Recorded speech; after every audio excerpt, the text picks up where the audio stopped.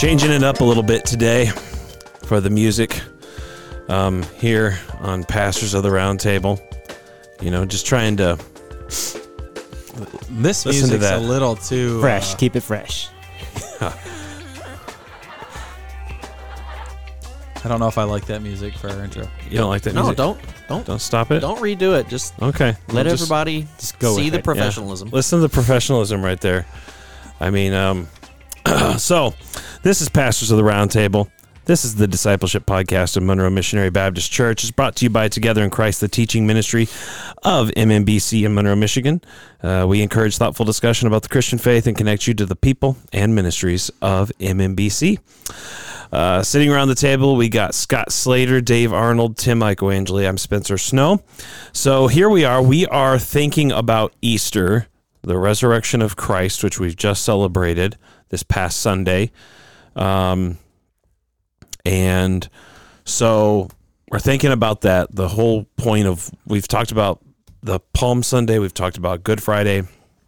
Now we're talking about the resurrection of Christ and such like that. So the resurrection, of course, takes it was mentioned in Luke 24, Mark 16, Matthew 28, and John chapter 20.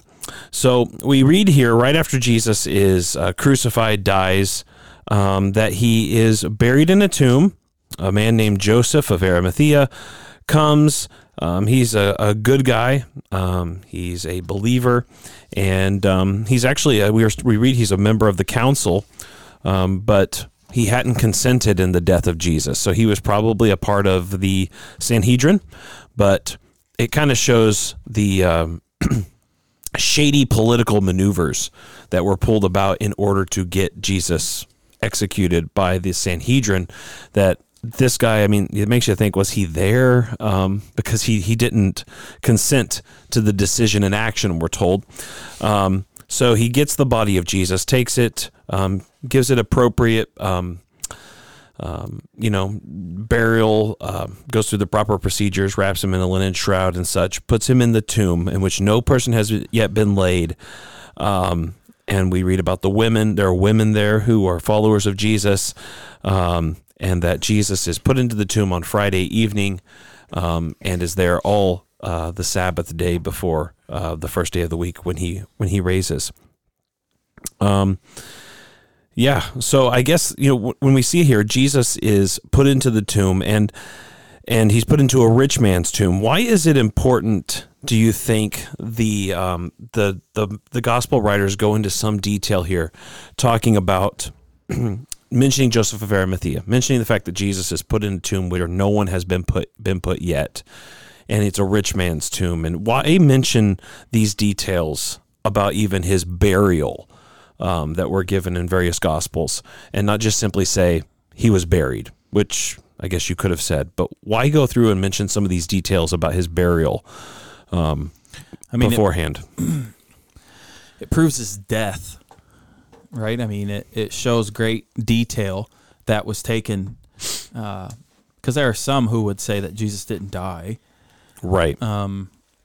That maybe something else happened there. Like he swooned or fainted. Or who knows what? But yeah. I mean, it kind of shows. No, I mean, Roman soldiers knew he was dead because they were going to break his legs or whatever. But then they went to him. No, right. He's dead. They shove a sword in his side. He's dead. This smart man, it seems, he's an educated man. Right. Has him took off the cross, wraps him up Sure. as if he's dead, takes him to his tomb, which is where dead people go. Usually, Puts him in his own tomb, and then it also gives a person, it gives a place, gives a name, right. It gives credence to, makes it historically verifiable. All this that all this happened. Yeah. I mean, and just the great detail there helps with that. Definitely. Anybody else? We go around the circle.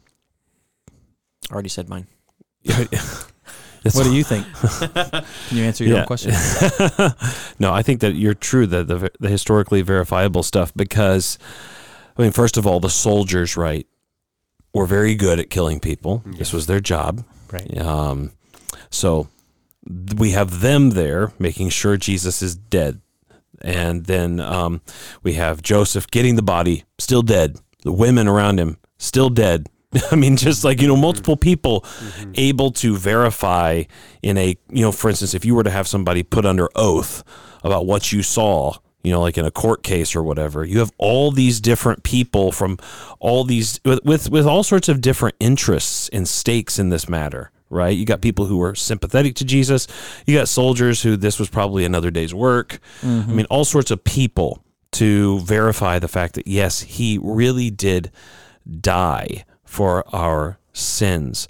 Because, like you pointed out, one of the at least one objection to the whole resurrection idea is that Jesus really didn't die. Like, one theory is that, he swooned. He had fainted on the cross. And this is maybe an older objection that, but Jesus was just kind of out of it in a coma. But then whenever he was in the tomb, he woke up and surprised everybody else. And like I was listening actually to the White Horse Inn, and they talked about how somehow Jesus with his shoulders popped out, probably because of the nature of the crucifixion. He was then maybe somehow able, after all this beating and bruising, to then roll his own tomb out. I mean, you just think about it won't happen. It can't happen. So just re-verifying the fact that he really did die. It wasn't a fake death. As well. And also it had been prophesied before, right, that he would be buried in a rich man's tomb. I believe, was that Isaiah 53? He had his, Suffering servant passage. Yeah, I believe that's where it says he had his, I believe so. Oh, let me see here. He poured out his soul to death. Oh, yeah, verse 9. And they made his grave with the wicked and with a rich man in his death, although he had done no violence, and there was no deceit in his mouth. Isaiah 53, verse 9. So, pointing out again, his grave was with the wicked and with a rich man in his death. So already that had been prophesied before, further confirming the fact that the guy that's described in Isaiah 53 is Jesus of Nazareth. So he dies, and then he is in the tomb on the seventh day of the week, the Sabbath. This was the last real Sabbath. Yeah, the last Jewish Sabbath. Right, that was Shabbat. required. And we read in Luke's gospel, it says they rested on the Sabbath according to the commandment. What is that day like, that Saturday? That last Jewish Sabbath. What is that like if you're a disciple of Jesus? What are you thinking? We're not told much of their psychology, but what do you think is going on in their minds? I'm sure they're confused. I'm sure they're broken for multiple reasons. They probably feel they failed, their friend, the one that they were looking up to. But then also they feel maybe that he failed them. Like they had all this hope and promise that he was going to do all these things, and it just didn't come about. Right. It didn't happen. And so I don't know if they're hiding, maybe they're scared that people are still going to recognize them as being apart. And so it seems like they were together, they weren't all apart. They had got back together. Probably being good Jews and resting, not working, not doing anything like that. But just a lot of contemplating, and again, and hurt. They were close to Jesus. I mean, they were friends with him too. Yeah. It had been 3 years with him everywhere he went, and I'm sure they cared for him. And so their friend, even if he wasn't the Messiah, it was their friend who had died embarrassingly, right, and horribly, and they weren't there for him at all. And so just that hurt, or I don't know, they're humans too. So maybe John's like, I was there. What in the world? Where did you guys? So he's mad maybe, and I don't know, what all was going on. But you hear about how everybody grieves differently. So you think about each of the disciples right now is kind of grieving right now, confused, grieving. Seems like Thomas left maybe. Yeah, Thomas he's not around later. Right. He's kind of going alone, going it alone for a while, just wants to be away from everybody else. Others want to be together maybe. And so, you just think about what it must have been like on that Saturday, But then, go ahead. Just Go ahead. real You're quick, good. it's the end of Passover. That's the final part of the week, and it's Shabbat, it's Sabbath, and so Right. you don't do anything. But it's kind of like, if I understand correctly, based on some of my research and reading I've done, it was like, okay, you have this week celebration, and you have the sacrifice, Yeah. and then you have rest. Yeah. You have the day, and I guess I'm assuming most likely for the disciples is like, this is the Sabbath, but our master's gone. Sure. And so all these thoughts of, like you said, disappointment, grieving, Yeah. disillusionment. It was probably a really difficult time because they can't do anything. You're not supposed to go out and go Right. to market and do stuff because Sure. it's Sabbath. But they may have, the synagogues would have been open. Yeah, synagogue would have been open. Right. yeah, so Reading they of the scriptures, and maybe, Yeah. I don't know, did they go to synagogue that day? I don't know. or bedside Baptist. Yeah. Bedside Baptists. Right. Well, yeah, that's, I never thought of that before. I don't know if I've ever heard of that phrase before, Dave. That's good. Bedside Baptist. Yeah, bedside Really? Baptist. Yeah, and I'm a lifelong Baptist, so that's It's a really cheesy joke. But Scott's no comment from Scott. no comment from Scott. Yeah. So I mean, yeah, you're probably confused, dazed, and just grieving. But then on the first day of the week, right at the very early, we read elsewhere that, I think is it in John's Gospel, about the women. It says, now on the first day of the week, Mary Magdalene came to the tomb early, and there were other women too, right, while it was still dark. So it's not necessarily full light. And we know what it's like. I mean, we know what it's like whenever the sun is just breaking in over the horizon, right? And it's, you can maybe see a little bit of stuff, but you can imagine these women, just as the sun is starting to come up, it's still mostly dark, but the shadows are starting to disappear. And you can imagine these women making their way wherever they were at in Jerusalem or around Jerusalem, making their way in the mostly darkness but lightening up world to Jesus's tomb, to go and find the tomb. And here's another thing too that I think is helpful, is that the fact that Jesus's tomb was in a rich man's grave made it very identifiable. Because one of the things was, there's this another thing I'm listening to recently about how some people think, well, Jesus's grave, one of the problems is Jesus had been moved maybe to one of the criminals' tombs, right? Where they had a criminal graveyard, I guess, for criminals, and maybe Jesus had been moved there, or maybe they just got the wrong tomb, and they came to the tomb and Jesus wasn't there, but the women had just gotten confused and went to the wrong tomb. Well, the problem is It's hard to get the wrong tomb when there are guards guarding the well, tomb. that's Right, yeah. That's another thing too, and also there weren't tons of rich man tombs. There was other ordinary tombs for ordinary people, but for Josephus to have this very nice tomb, there's not that many of them.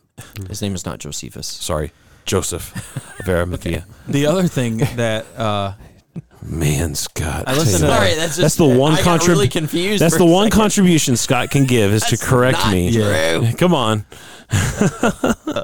Go ahead, The other Tim. thing in that podcast you listened to, I did too. They never mentioned Peter and John run to the tomb, and they run to the same tomb. So that means they made the same exact mistake that the women Yeah, did. yeah, yeah. it's amazing. Went the wrong direction Yeah. as well. Yeah. Right. Good point. Good point. Yeah. Yeah. So they're going to the tomb. They're going to find it. And we read there in chapter 20 of John. Now, on the first day of the week, Mary Magdalene came to the tomb early while it was still dark and saw that this stone had been taken away from the tomb. So the stone is taken away from the tomb. Would this, Dave, you probably would know a lot about this, like about the stone. Would it be easy to just, even without guards being there, would it be easy to just go up and roll the stone away? Especially like you said with the Richmond tomb. What are you guys laughing at? I don't know why he thinks you're the pro expert at this. I don't know. I do. You do a lot of CrossFit moves. Those big tires. Hey, No. now, He's like, Dave, you're going to know a lot about rolling stones over tombs. hey, That's it, the Rolling Stones. just, There it is. Okay. All right, Tim. I was just in the Rolling Stones. listen, Tim. I Just thought it was funny. just I'm sorry. because I listen, thought it was just funny. because you've been in multiple Easter programs doesn't make you an expert on the. We do it with fishing lines. All right. Do I need to mute some other people so we can have an adult conversation, Dave? Go ahead. I mean, I guess I'm not a stone rolling expert over here. But Yeah. I'm glad that we clarified that. Anyhow, Was it granite, slate, sandstone? What do we got? What kind of stone? I don't, Dave, what kind of stone was it? Limestone?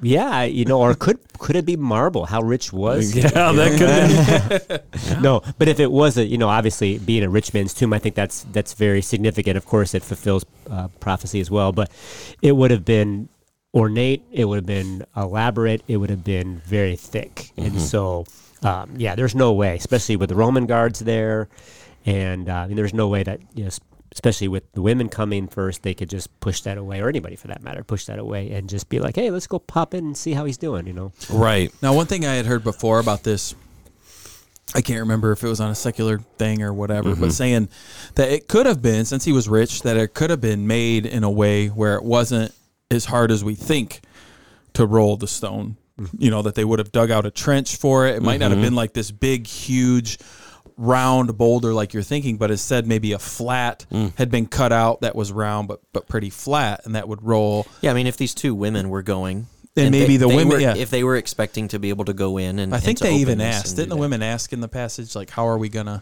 I think in Mark's gospel, Yeah, they're asked. actually talking about how are we going to do this. How are we going to get the stone rolled Yeah. back?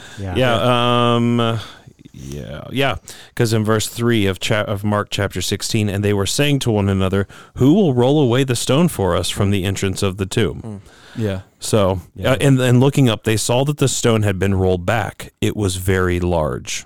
We're told as well in Mark chapter 16, verse 4. So, go Yeah, ahead. it must have been difficult. No, I just had heard that, and I thought, yeah, that could have been, where instead of taking 15 guys or something, maybe 2 guys could do it because of how it was made and constructed. They were smart back then, too. Go ahead, Scott. I was just going to make a comment. I didn't know if we were going to say this or not, but we talked about that. All the details included about who the tomb belonged to and the details of that makes this a historically verifiable claim. Yeah. But also another detail here that's important historically is that the fact that the Bible and the biblical account says that women found the empty tomb first. If the disciples of Jesus were trying to make up this story and fabricate the resurrection, they would not have said that.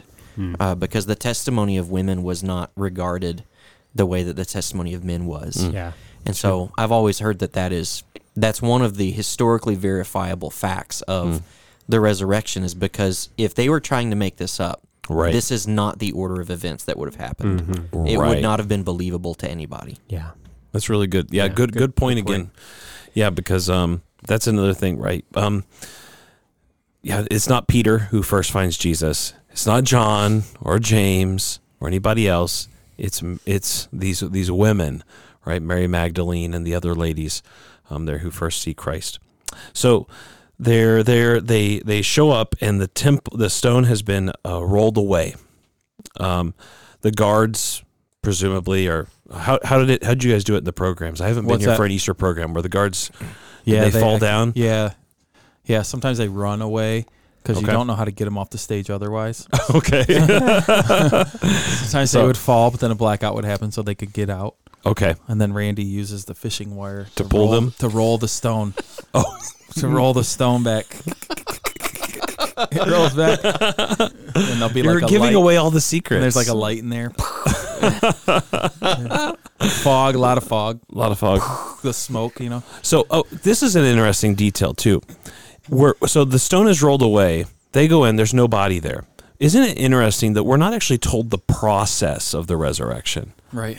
Like we're told he was dead. He was in there, and then the women showed up, and he's gone, and the stone is rolled away, and there's angels there, and all that. But we're not actually told that whole process of of how it happened. Why do you think that is? Is that by divine design in the scriptures that we're not? I mean, I would assume since Right. we don't have it, yeah. Sure. Maybe that's not what's important. Like we don't need to know what Right.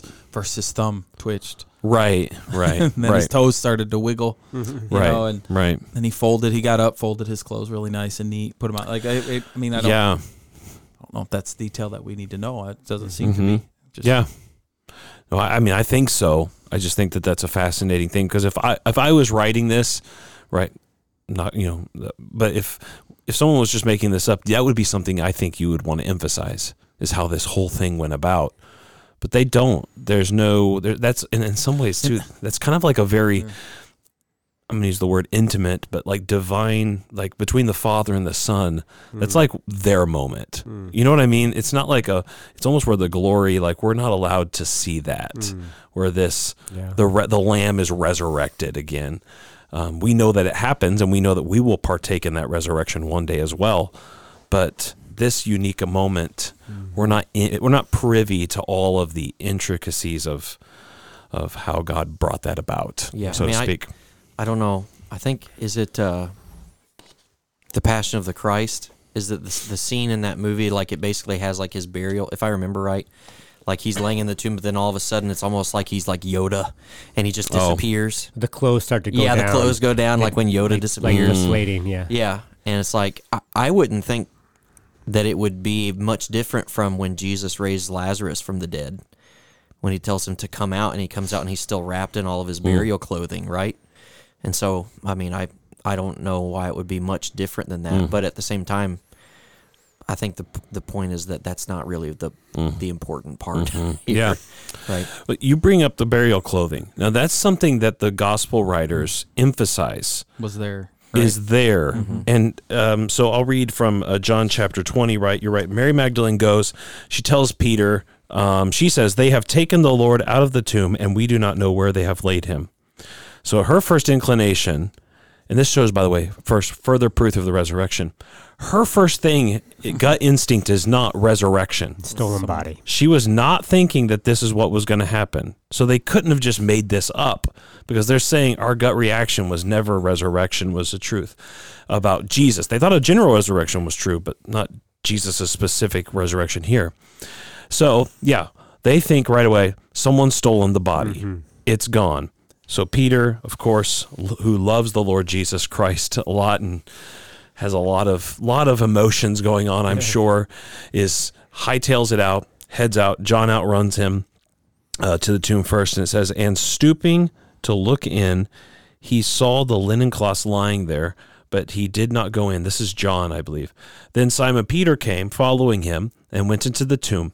He saw the linen cloths lying there, and the face cloth, which had been on Jesus' head, not lying with the linen cloths, but folded up in a place by itself.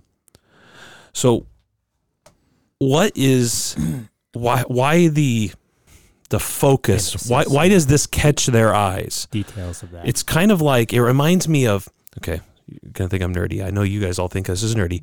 I watch a BBC show now called Father Brown. And it's about a G.K. Catholic. Chesterton. Yeah, That's yeah, GK. yeah. Thank you, Dave. So, I'm with you. yeah, it's about a Catholic priest who solves murders, right? But he and does stuff. It's a cool show. That sounds cool. It's and cool. the books are cool, actually. Yeah, it's cool. But so he's trying to put the pieces together, and like sometimes some clues, right, or whatever. You can think about a detective novel and how each clue kind of is curious or odd or whatever. Why does this clue, so to speak, why does this piece of evidence make Peter, and John actually says whenever he saw this, he says, I believed. He says, I didn't tell people it, but it was whenever I saw the cloths the way they were that I actually believed. What was it about these cloths and their placement that kind of, and the whole scene of the tomb that made them think, what was curious about that, I guess, do you think? Well, first of all, if somebody stole the body, would they go into that much detail? Or why would they unwrap or invention, if you will, to take that much time to take the cloth. Obviously the face cloth is kind of easy, but to unwrap him and to do all that. If you're going to steal a body, just grab it. Right. Right. And just try not to leave any evidence, if you will, Sure. because now they couldn't do DNA testing, obviously, like we can do now, but still there's going to be, they're going to try to just grab the whole thing, right? Yeah. Yep. So I think probably in their minds, like, there's no way someone stole it. This is Yeah. the way it's laid out. It was probably perfectly kind of sat, had sat there, or it was perfectly folded or whatever. It was very clear, very pristine. It's like, this has to be divine. It doesn't look like there was. So, like, one of the things, right? If there were people, a couple that, right? If you were going in just to get the body, if that was your goal, you would just get the body and you wouldn't worry about taking the cloths Exactly. off. On the other hand, if you're there because I've heard, right, the cloth itself was actually could be worth something, correct? Or the maybe this or the ointments or The something. myrrh, the Yeah. oils, yeah. I think I've heard elsewhere that could be valuable. You would just strip that off. But I could be wrong about that. But I think the point is that the way in which the cloths are laying and folded don't give a chaotic. It wasn't like this was a violent, go breaking into Yeah, the it wasn't tomb. somebody doing it in a hurry. They Yeah. took the Yeah. time to fold it and to set it there. Right. Yeah, right. and so they're like, this doesn't look like the scene of a crime. It doesn't look like there's violence or force being used here. It looks very orderly. It's almost like somebody just folded their clothes and put them to the side and walked out of the tomb. And so what John, right? So he sees, and specifically he says there, he saw the linen cloths lying there and the face cloth, which had been on Jesus's head, not lying with the linen cloths, but folded up in a place by itself. So they're in separate, they're distinct places in the tomb, laying there. Yeah, that's what I mean. In my head, the way I pictured it, because it doesn't say that the cloths were folded. It says the face covering was folded. Right. Good The point. other ones were laying there, and so for me, again, you don't know how much we're speculating because we don't know, but we don't know how much of this is miraculous and not. And so, from my fleshly side, what I think is if Jesus is laying there, his body is there, he's dead, and all of a sudden he's alive. I'm alive. He somehow gets up because his arms are bound and his legs are bound. Right. He somehow gets up and manages to get the cloths off of him first, I would guess, right? And so he's sitting on the side of the rock Right. now. So I could see him like wiggling out of that, getting the cloths down to the Sure. ground, laying there, taking the thing off of his head while he's sitting there, folds it up, sets that aside so it's Right. separate, and then, I don't know, walks out of the tomb or... we don't know. We don't know what happened there or at that point. I mean, because it even says like with Thomas and them, he just showed up. Yeah, he could go So through don't buildings. Don't know how that works with me. Right. He didn't necessarily need the rock to be moved for himself. Sure. Again, we don't know. I mean, Right. I don't know. It's just He moved the speculation. rock for their sake. Maybe he moved the rock. I have no idea. So that way everybody could come see. Yeah, I don't know. Yeah. But that's how I picture reading that. You Yeah. know, as the cloths are on the ground because he got out of it, took the thing off, folded that up, set it next to him. Right. Out. Right. And then it says here, then the other disciple who had reached the tomb first also went in, talking about John, and he saw and believed. But this is interesting. For as yet they did not understand the scripture that he must rise from the dead. Then the disciples went back to their homes. So even there, he says, we saw this, we believe this, something was going on here, but we didn't even yet understand the scriptures. So he seems to be placing the scriptures even on a higher level, that whenever you do understand the scriptures, you understand Jesus better. So eventually Jesus appears to Mary Magdalene, right? It's a beautiful image.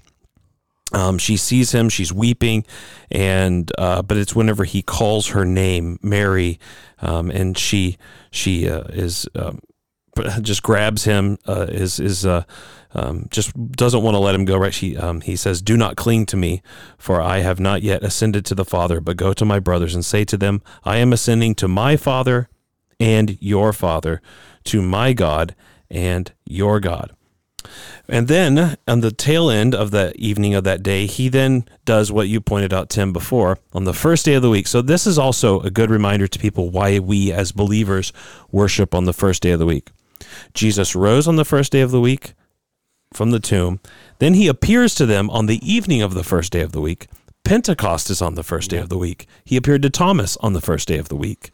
So the first day of the week is repeatedly blessed by the Lord Jesus with his presence.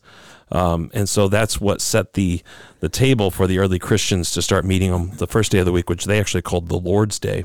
I think Jonathan Edwards, if I remember, I did study on his view of the Sabbath, or his writing on the Sabbath, and he talks about how the Exodus was also the first day of the week when the children of Israel left Egypt and crossed over. Wow, that's cool. So anyway, there's significance with that. There is. My point to your point. Yeah, and it's the beginning of a new creation. Yes. You know, the old creation was celebrated on this last day of the week. Mm-hmm. The new creation is celebrated on the first day of the week. Yep.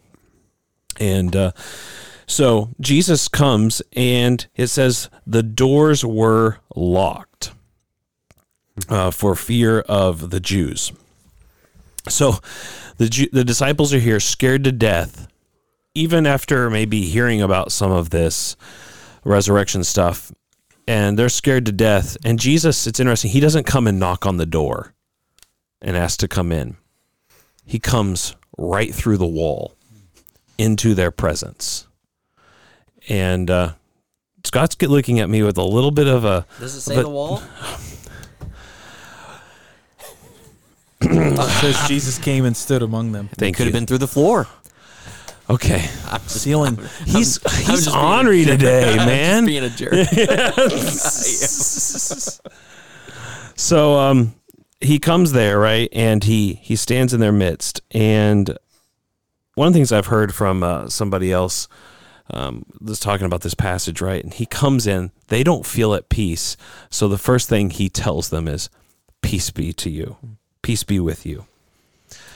He gives them his peace to rest upon his scared disciples.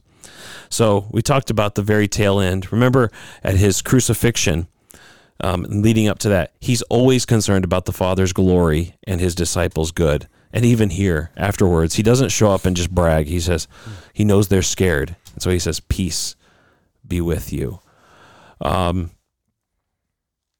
Yeah, those are powerful words, I think, that at that moment, they don't feel peaceful, do they? They are in turmoil inside, and their whole world feels crazy. It says the disciples were glad. Yeah, it's interesting. I mean, he says, peace be with you, but we don't see that peace came upon them at that moment. Yeah. And after that, he gives them proof of who he is. It says he shows them his hands. Yeah. Right? So it's not just like it's a peace with action as well. Jesus wants them to have peace, gives them, because he shows them his hands, and then again he says it again. Peace be with you again after he does this. And then they're realizing who he is and what he's done. And this is when they're glad. They see the hands, they're glad. This is the Lord, and he says, peace be with you again. Right. And then he gives them some more instruction there. He reminds them that there's now peace between, I mean, they maybe haven't understood everything fully, but peace between them and God has been fully established. Mm-hmm.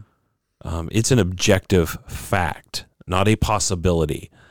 It is, and it's real. And so now, because it's real, now be peaceful. Yeah, and it seems to be the work that Christ is still doing on our behalf. Yeah, for sinners, is he's proving himself to sinners still, right? Where he proves it to the disciples by showing their hands. The Bible tells us that Christ still, at this very moment, is opening the eyes of unbelievers to see the truth of the gospel. Because again, think of all that they've seen.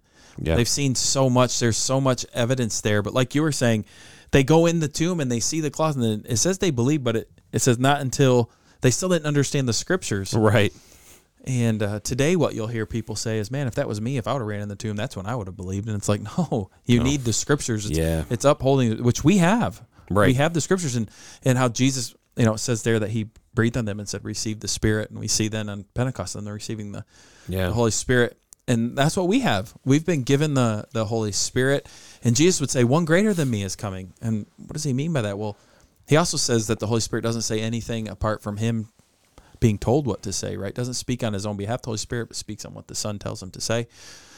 And we've been given this now as the church, these great truths. And so that is still a saying for us, it's peace be with you. And it's not just some fake false peace and Right. just some abstract thing, which some people would claim Jesus is. No, he's saying, peace be with you, and let me prove it to you. Right. Here it is in the scripture, all over the place. Yeah. Here it is, this everlasting peace that I alone can give to you. Right? That's kind Yeah. of what we see being played out here. He and right after he says the second time he says peace be with you, then he says, as the Father has sent me, even so I am sending you. So it's kind of interesting here. Right after his resurrection, he speaks the gospel of peace to them, and then having shown them himself and preached the gospel of peace to them, peace be with you, he now sends them out to take the same message about himself. He authorizes them to take this message now to other people and actually sends them to do that. Which it seems they do right away, because the next lines are, Thomas wasn't there. Right. But the disciples found him. Rick found him and said, brought him listen, here. Yeah. Listen to what happened. And it's funny because as Christians now, we're told to go still. We're supposed to share the gospel with people. And what's the big thing is like, I'm going to be rejected. I'm going to be told no.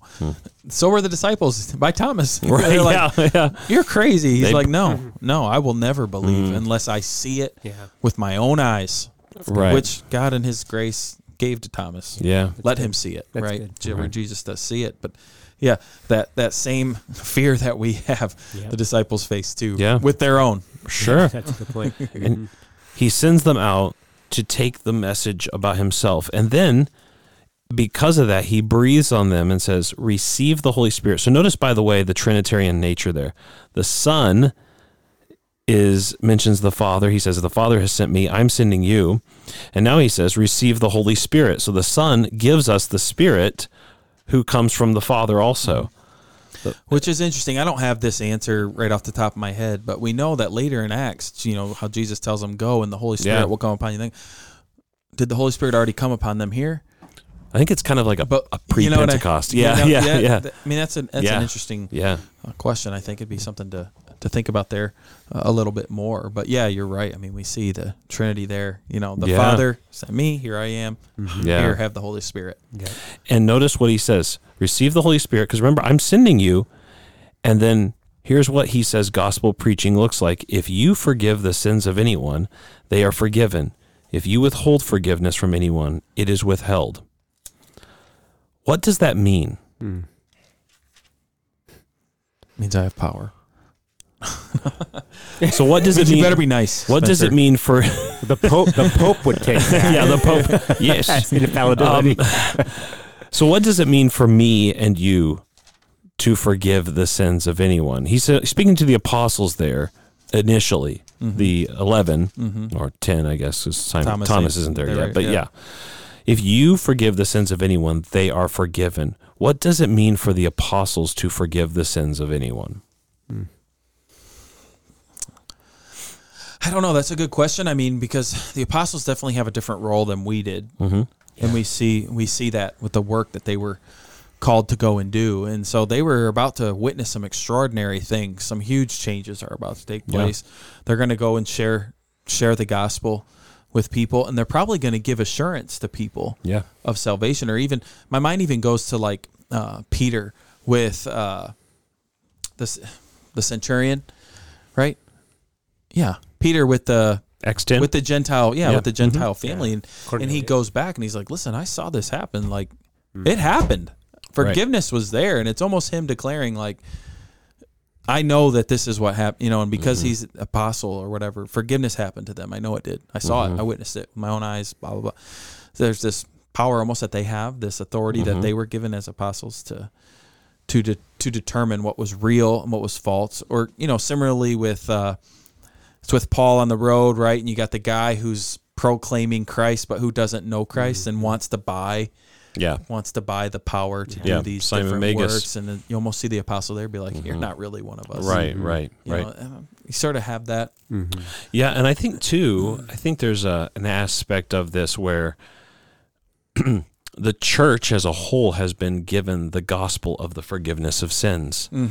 So Jesus here is authorizing and sending his disciples now to take the message of forgiveness that he preached to them about this resurrection message Now you take this same resurrection message from me. Jesus is always the one doing the forgiving, but he brings that gospel message through other people to us, and the Holy Spirit is the one who empowers that to happen. So, and whenever we go to take the gospel message to other people, Jesus has authorized us and sent us to take the message of the forgiveness of sins in his name to everybody. And also this could be something also where we talk about the keys of the kingdom language as well, which is church life with, right? Even, and that includes things like we think about church discipline or things like that. I think the whole point is that this is kind of a Great Commission passage in a sense. And every Christian has been given, is authorized and is entrusted with the gospel of Jesus Christ to proclaim him and the benefits that come from believing in him to the lost world. And that's what he's doing here. And that's pretty exciting stuff, actually. Because the message isn't about me. The message isn't about Spencer. It's not about even my personal transformation. It's not even about my experience with Jesus. It's about Jesus and what he did in the gospel accounts and who he is and what he does. And John says he is the gospel. And he says so much. John does in verses 30 and 31. Right. It says, now Jesus did many other signs in the presence of the disciples, which are not written in this book. But these are written so that you may believe that Jesus is the Christ, the Son of God, and that by believing you may have life in his name. He's saying, this is the whole purpose of the book that I'm writing. Yeah. Basically, to do what he just commissioned us to go do. Yep. And I want to write it for people to see. John may be even realizing I can't talk to everybody, right? I can't sit here and have conversations with everybody, but I can write this, again, led by the Holy Spirit. Yeah. I can pen this, and the purpose of this is that you will take this, you will believe in him, and have life in his name. Right. Not me, not John, not whoever, but in Jesus. And everything that we do as a church is really summed up in verses 22 and 23. We're about the soul and the forgiveness of sins. So we're not about whether it be practicing preaching, or whether it be baptism or the Lord's Supper or Christian education or whatever it is we're doing in the service or anything. It is centrally about Jesus Christ and the forgiveness of sins and the reality of he's the judge of all the earth. And we're not about changing the culture. Primarily, we're about this. I think that's one of the saddest states that we find many churches in is they almost seem to have gotten past the whole Jesus and forgiveness of sin thing. Right. Yeah. And it's like we now need to move on to the other things, of like you just said, of changing culture or impacting political realms or whatever it might be. Yeah. Even to the point where sometimes you get the sense when you're preaching the gospel that everybody's looking at you in the service thinking, I know this. Let's move on to the real stuff here. And it's like, no, as a church, this is what we've been commissioned to do. We have a resurrected Savior who died for our sins and can forgive the sins of people. That is what our message is. And nothing, I don't have anything else. Does it play out then probably in your life in those realms? Absolutely. But as the church, it is our job to constantly be doing this, what we've been called to do. Tell people about who Jesus is and what he has done. Right? And that's the main That's our thing. Authorization. That's the most powerful thing we have. And if we're not getting excited about that, if we're not doing that work, then we're missing the whole purpose of the church and what the church is there for. Yeah. And a lot of churches sadly have gone astray with that. They would say they still believe in Christ, that they still, yes, he does forgiveness, but it's almost like they're saying, but that has led to bigger and better things. Let's be about the bigger and better things. Where it seems like Scripture here is teaching us there is no bigger and better. Right. Yeah. At all. I think one of the cool things here, sorry, real quick, you're Dave, but is to see how the Great Commission, it's not explicitly, but that's basically what we have here, flows from Christ's resurrection directly to the disciples experiencing that peace. And now they are now the channels of passing on that same message of peace to others. And you can see just the simple continuity of it. Yeah. And it's all Christ working in them through the Spirit to do it. So I think that's a very helpful past thing about this, connecting it straight from the resurrection. And really that resurrection power is still exploding in one continual explosion, in a sense. The reverberations are still being felt 2,000 years today, still saving people's lives. Dave, did you have something you wanted to add? I was just going to say, kind of to Tim's point, like even George Whitefield, when he would preach, you know, you must be born again if you're going to enter the kingdom of heaven. And he had people come up to him and say, can you give us something different, something fresh? We've heard you say this over and over again. He said, this is the gospel. This is what is the gospel. And I think there's that, even back then in the 1700s, there's this kind of, people want what's new, what's fresh, you know. And you know, Jesus makes it clear to his disciples, this is what I've been trusting you with. This is the ministry of reconciliation, forgiveness of sins. Yeah. So real quickly, because I know we're 45 minutes in, if you guys don't mind answering, why did he have to rise? Why is the resurrection necessary? We talked the last time about why the death was necessary and why Jesus was the only one that could fulfill that, being fully God and fully man, and that without the shedding of blood there is no forgiveness of sin. So we talked about that with the Good Friday podcast. Could you guys talk real quick, because I don't want to go too much longer. Why is the resurrection necessary? Why couldn't Jesus have just died like all the other sacrifices and just honestly been thrown into the heap and pile outside the gate and burnt? You know, why is it necessary that the resurrection take place? I stumped him. Yes. I mean, it takes me to 1 Corinthians 15, where Paul is talking about the resurrection. He says that it's in accordance with the scriptures, as in this is something that needed to be fulfilled. This was something that was going to happen. But he there even says that if Christ has not been raised, then our preaching is in vain and your faith is in vain. Apart from the resurrection, we don't really know what happened and if it meant anything and if it actually accomplished anything. But Christ was raised from the dead because his death did accomplish something. And because of his resurrection, we are then able to have hope for new life in Christ. And so it's not just that your sin has been paid for, it's that you are now a new creation in Christ, being raised with him. And if he wasn't raised, we won't be raised. Yeah. Right? I mean, yeah, you're exactly right, Scott. I think that 1 Corinthians 15 passage is kind of like a go-to for this question, I think. I think you're right. It's our hope. Because he lives, I can face tomorrow. Is that a song? Yes. If he's not alive either, he can't come back and take us with him. Right? I mean, exactly. If his sacrifice, I think if he didn't rise again, we would have to still have continual sacrifices. Then that one didn't have the power then to raise us up and really satisfy the death, but also to conquer death. The resurrection we see is conquering death. Christ conquered death. And so you go back to Hebrews, which we so often do, is that we don't have to keep having these yearly sacrifices over and over again.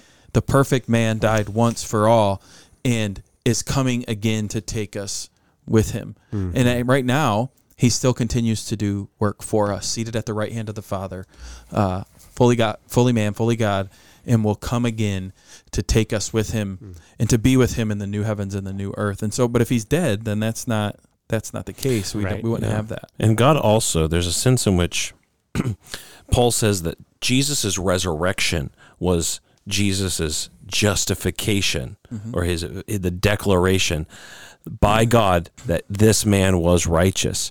So if Jesus hadn't been raised from the grave, we would have to assume that God the Father looked at him and said, yeah, he got what he deserved. Right. And that's it. But the fact that he was raised for our justification means that because he earned his justification, we get justification because he earned it for us.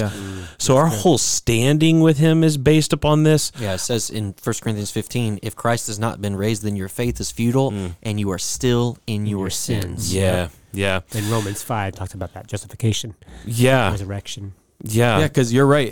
If Jesus doesn't raise again, then that means God is not just. Yeah. Because the only thing that equals death is sin, right? Of which Jesus had none. And so if he's still dead, then we are worshiping a God who is not just at all. Either God is unjust or Jesus was a sinner. Yeah.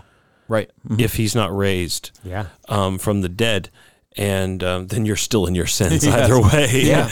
Yeah. I mean, Either way, we're messed up We're in and we're trouble. wrong. Yeah. So And so the resurrection is necessary, and not just a spiritual resurrection, Correct. but a physical resurrection is necessary for what we teach and preach, what the Bible says, in order to be real. And that's why in that podcast we've been listening to, Spencer, they have said over and over again, if you want to prove Christianity wrong, show us a body.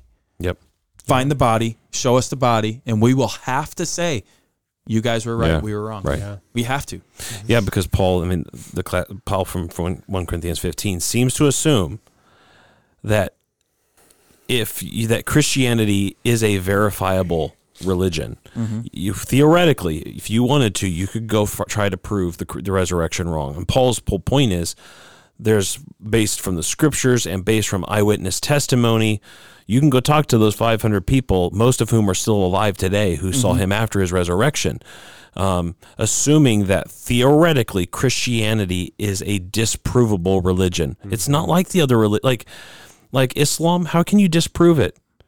Only person who heard that stuff supposedly is just Muhammad in writing a book. Well, that's not really his, you know what I mean? Like it, or other religions where it's just you having dreams or receiving visions or gold plates. Well, who can show me the gold plates and disprove it or something? Christianity, you can start with this, because if you want to, you can try to disprove it and show us a body and prove to us that this event didn't happen. But Paul's point in 1 Corinthians 15 and elsewhere, even in John's gospel there with John 20, he's talking about the face cloths and everything, is saying, look, this is what we saw. This is what happened, and by good evidence, you can get to the conclusion to say, you know what, I think this stuff might be true. Now, of course, it takes the Holy Spirit to ultimately regenerate and cause someone to be born again, but we can bring somebody to a plausible point, I think, with even the evidence, and say, you know what, this Christianity stuff, there's actually something to it, and the Holy Spirit taking the gospel can create new life in them as well. So. Anyway. And you have proof. You found the sword that pierced Jesus' side this past week. Yeah, that was At a flea market? That was a huge, in Allen, Michigan. Nice. Yeah, that was a powerful sword. It's a claymore. Yeah. If I you don't even guys know what had that means. What's Scottish- claymore? Scottish It's a kind of sword. Scotland, right? It's what William Wallace. William Wallace. Yeah. Aye. And it was also an NFL Europe football team. The Scottish Claymores. The Clackety-Cudden. The Scottish Claymores. The English. You said that with a Scottish accent. I know, because he's fighting the English. Oh, yeah, okay. Yeah, you know what I mean? Yeah. Yeah. When you're laying in your beds at night, you'll be wondering, just give me one more chance. One time. One chance. Sorry. Okay. Well, thanks so much for listening to this. We hope it's been encouraging, edifying for you. Happy Easter, and take care, and God bless.